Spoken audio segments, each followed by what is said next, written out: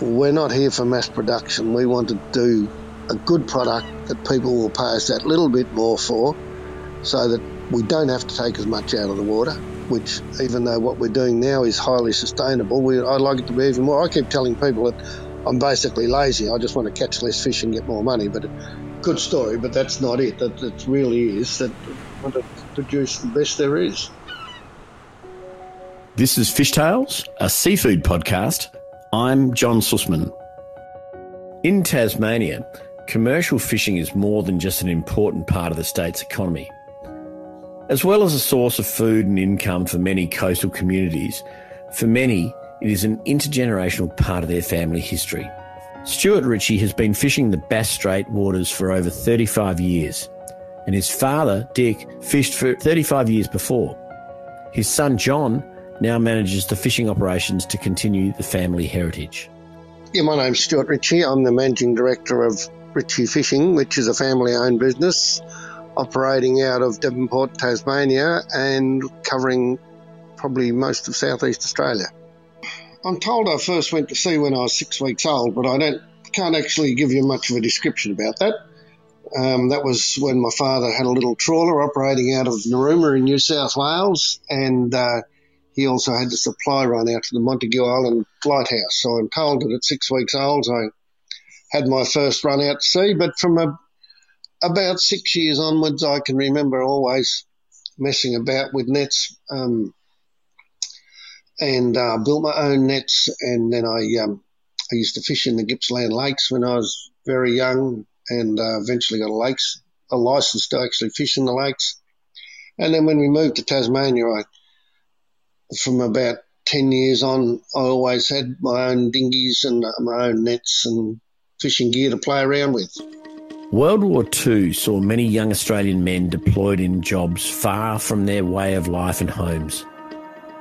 The family patriarch, Dick Ritchie, working in the Australian Navy in New Guinea during the Second World War, resulted in transforming a rural farm boy into a master mariner and set him on a career on the high seas. My father was in New Guinea before the war, working for an oil company, and he was also, during the war, he was on small ships in New Guinea. And for some reason, after the war, he decided he wanted to be a fisherman. So he went to the fisheries department in Sydney and said he wanted to be a fisherman, and they told him that, well, you're going to go broke, but we've also been told that any war service veterans, we've got to give you a licence if you apply, so here's your licence, but don't blame us when you go broke. So from then on, his mission in life was to prove this public servant in Sydney wrong, and I think he was probably highly successful at that. So he started trawling at Narooma, New South Wales, learned how to fish there, and then moved down to Lakes Entrance in the early 50s, 1952, 53, when Lakes Entrance was just starting to build up as a Denny Seine port. And he was very successful fishing. And then in about 1956, he bought an aeroplane, which he'd always wanted to fly. He joined the Air Force, but couldn't fly because he was colourblind. And I suppose that's one of the first things I remember, my father giving me this book when I was 6 years old, a book full of circles and dots, and asking me what all the circles and dots meant. Little did I know it was the Ishihara book, which is what they use for colour blindness. I have no colour blindness, so I could clearly see what was there. I'd tell my father, he memorised the page, went and did his colour blindness test for his pilot's licence and passed with flying colours, and went flying in his little old Tiger Moth and found you could see all these fish from the air. And that was the start of our aerial fish spotting. And from there, that was in Lakes Entrance, and then he toddled off down to Tasmania in his Tiger Moth and found that this was really the home of Australian salmon. And so the business just grew from there. And we then, as my two older brothers and I got older, we became part of the business, expanded into other fisheries as well as Australian salmon, into scallops and shark, and started doing a lot of charter work. And then in the early 2000s, I bought out the rest of the family, and my wife and I own the business, and my eldest son runs the boating and fishing side of it, and we've just gone from there. The Eastern Bass Strait is a unique stretch of water. It's fed by the warm East Australian current and the cold Leeuwin Current, which joins the Roaring Forties coming from the west of Tasmania. Because of the environmental diversity in the Eastern Bass Strait, there are many different kinds of seafood in abundance. For a multi-species fishing company like Ritchie Fishing, the diversity of both environment, weather and target catch demands that they have a unique combination of marine, weather forecasting and fishing skills. Well, Devonport's the gateway to Tasmania, where the ferries come into Devonport daily. For us, we chose it as home base many, many years ago because it has good port facilities. The fishing grounds are about equidistant either way out of Devonport. And for us, I suppose it's a little interesting that we actually have to have good airport facilities because we use our own aircraft for fish spotting. So that was another plus for Devonport. Tasmania is a special place anyway, and Bass Strait is a special place. It can be especially awful at times in bad weather, but it is a special place.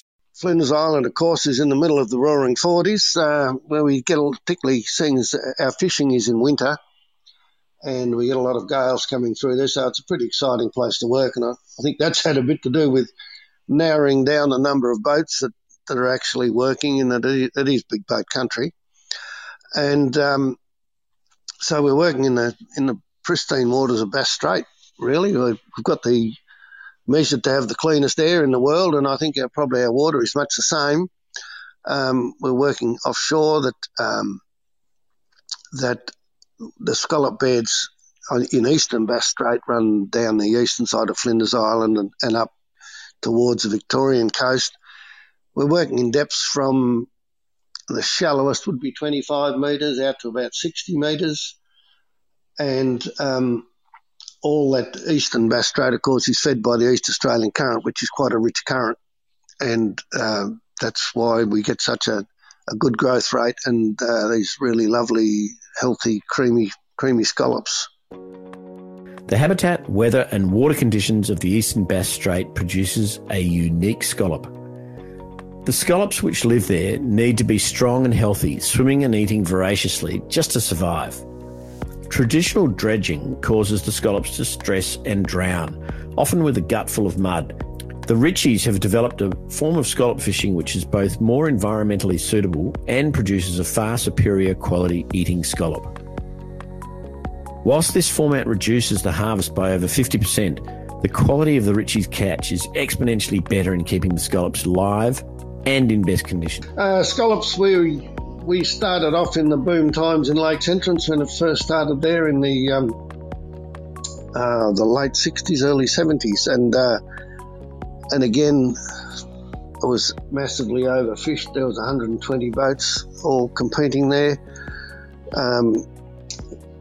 After that, when we were in Tasmania, we were in the Tasmanian scallop fishery, and then there was a Commonwealth scallop fishery in the Victorian one. We've got licences and quota for all of those, but in that time, we've seen the fleet shrink from 120 down to about 8 boats. There's 8 dedicated boats now who are set up for it, have really good handling equipment, are able to chill the catch the minute it comes on board, and can work directly to their processor so that we're landing the perfect product. We can control the cold chain from the second the fish hit the boat until they're processed and going out to the consumer. So things have changed hugely from a boom and bust fishery to one that is now very well managed and with very few participants in it. And we've had to buy up quota from all these 120 boats that have gone. The boats that have stayed have continually kept up buying quota and licences, so that the fishery is now probably one of the most sustainable ones around. We've gone from being the most unsustainable to one of the best ones. We do a lot for the domestic market. We're going into Sydney now. We have been exporting in the past. We exported to Thailand for quite a while for reprocessing when we couldn't get enough labour here to process. We were doing some into Vietnam, but our preference is to do as much as we can within Australia, within the domestic market. The Australian salmon, or Erippus trutta, is a streamlined fish with a long and slender body. That is where the similarity to the Atlantic salmon ends. Australian salmon are an underutilised migratory species more closely related to the herring and are not especially well regarded by chefs or consumers.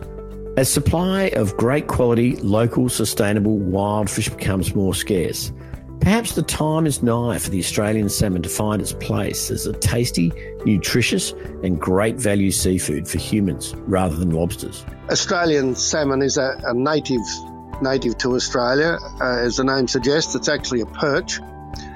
And no relation whatsoever to the Atlantic salmon that are farmed, and probably a lot stronger taste and not such a good table fish as Atlantic salmon. We started catching it in 1956. They're what's known as pelagic fish. They are along the pretty much along the shoreline, and we spot them from the air. And at times we might stalk a patch of fish for weeks and weeks on end before we go and catch it. In that, when we catch it, if we can just take that entire school of fish out of existence without losing any, and this all sounds all back to front, but if we can do that next year, around about the same time and in the same place, there'll be the school come back there again. And that's why we've been so successful. We're the only ones who do it to this scale in Tasmania. We basically managed it ourselves, and we're just so careful about what we do. We don't want any scared fish, ones that have been in the net and escaped, because they will then just spook everything else in the area. So we're very conservative in what we do. We only operate in really good weather conditions, so we know we're not going to have a mess up. And then our aim is to take the entire patch, and then we'll come back next year and do the same thing again. And we've been doing this for nearly 70 years, so we're obviously doing something right. And capture method is beach seining, where you're actually hauling most of the net up onto a beach, and the salmon go into what's called a big cod end or a big bag in the middle of the net. That's disconnected out in deeper water and then just towed further out to sea so we can get alongside the mothership and the bigger boat, and then they are railed aboard. They're still alive, totally alive, and they come aboard in a big dip net and go straight into refrigerated seawater that's at 0 degrees, and that gives them an instant chill and makes them bring up anything that's in their stomach, and excess blood all comes out of them then. So we start that chilling the second they come on the boat. Then we change the water a couple of times with more chilled seawater, and then when we just hold them at 0 degrees. So they're not frozen solid, but they're just chilled, and they've already had the blood taken out of them, and that then gives us sort of up to 8 days to do something with them. We like to do it within 3 or 4 days to keep them super fresh, and just very careful of the way we handle them. And the boats we have been designed and built around handling large quantities of Australian salmon. Well, the very sad thing about it is we actually get more money selling them for rock lobster bait than we do for human consumption, which is really sad. We did have some markets line up in China, but of course the way things are, that's all gone by the wayside. But Australian salmon is one of the fisheries, or the fish, that I think, and I know, John, you've identified as a great future as an underutilised species. Where properly handled, they are very palatable, they smoke beautifully, and I think that over time we're going to see more and more of these on the menu. Another of the seasonal species caught by the Richies is the Gould or arrowed squid. More often found crumbed in a takeaway box than on a plate in a fine dining restaurant, this is another species which, has a great scope in more sophisticated markets. It is another one of the underutilised ones. We recognised in 1998 that there was probably people squid fishing, but we'd heard of that the Japanese had invented some better gear. So at that time I went to Japan. It took a week before they'd show. There's a group of us went a week before they'd actually show us the really good gear, which was fully computerised, interface with the other electronics on the boat, and really caught the fish itself. It worked out what depth it was catching fish at, followed the bottom contours. It allowed for the roll of the boat.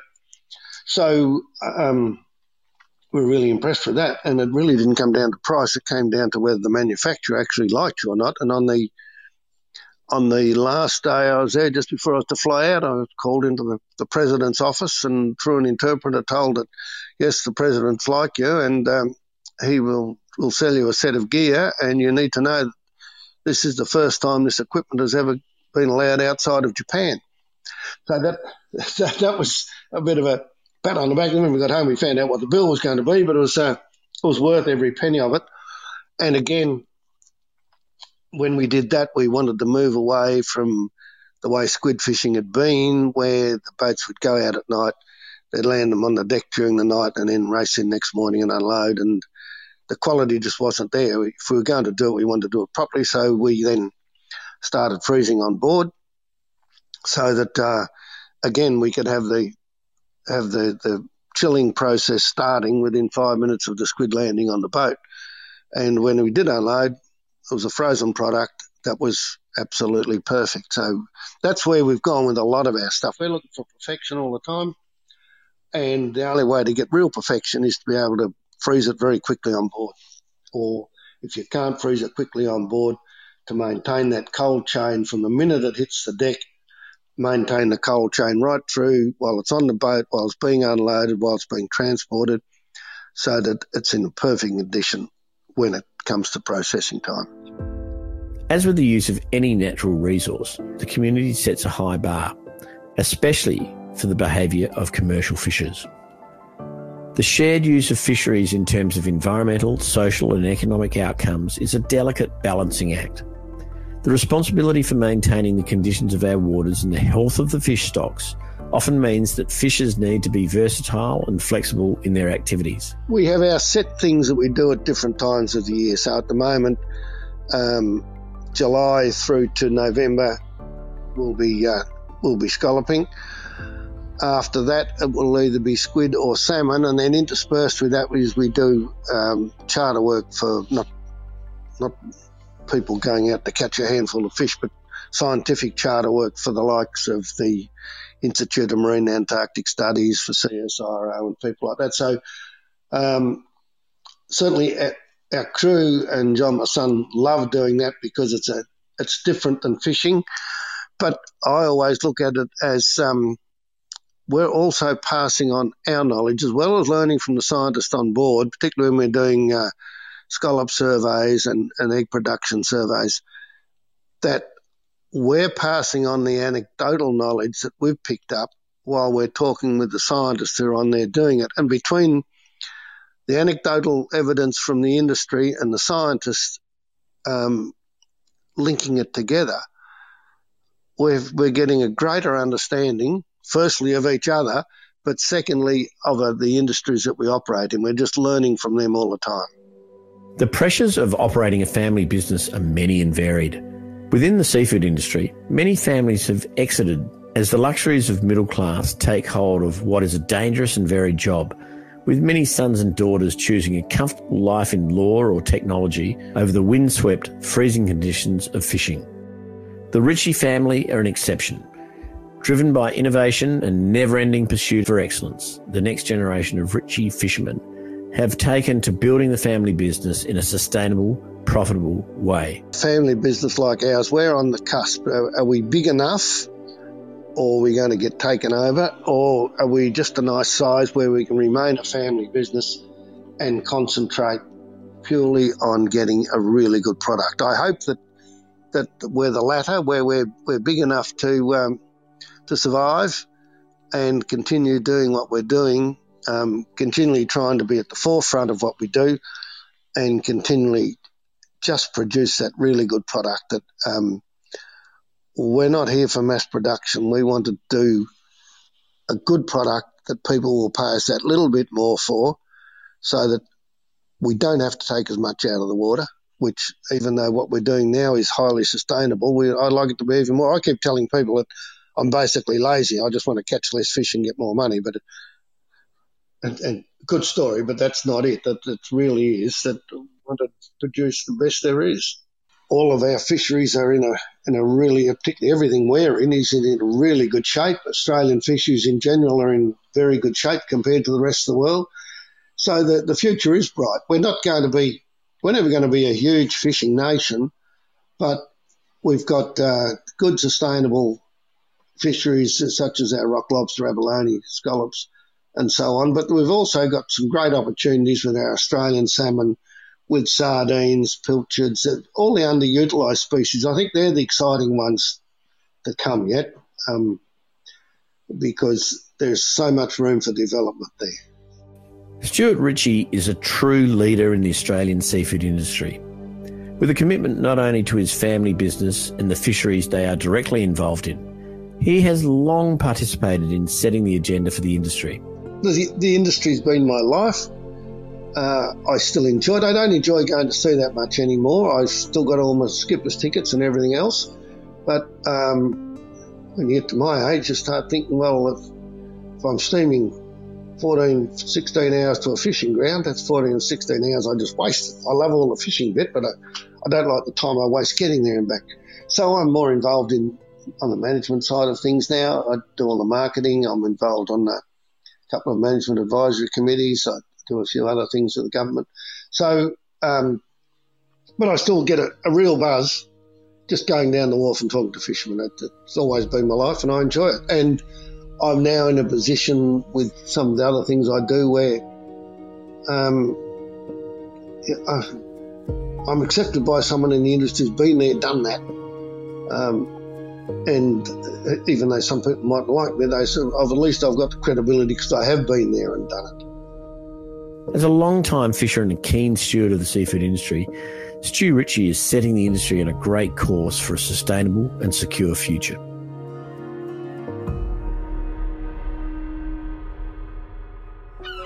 This is Fish Tales, a seafood podcast. A Deep in the Weeds production. I'm John Sussman. Follow us on Instagram at Fishtails Seafood Podcast or email us at fishtailspodcast@deepintheweeds.com.au. Stay tuned for more tales from beneath the surface of the seafood world every Friday on your podcast app.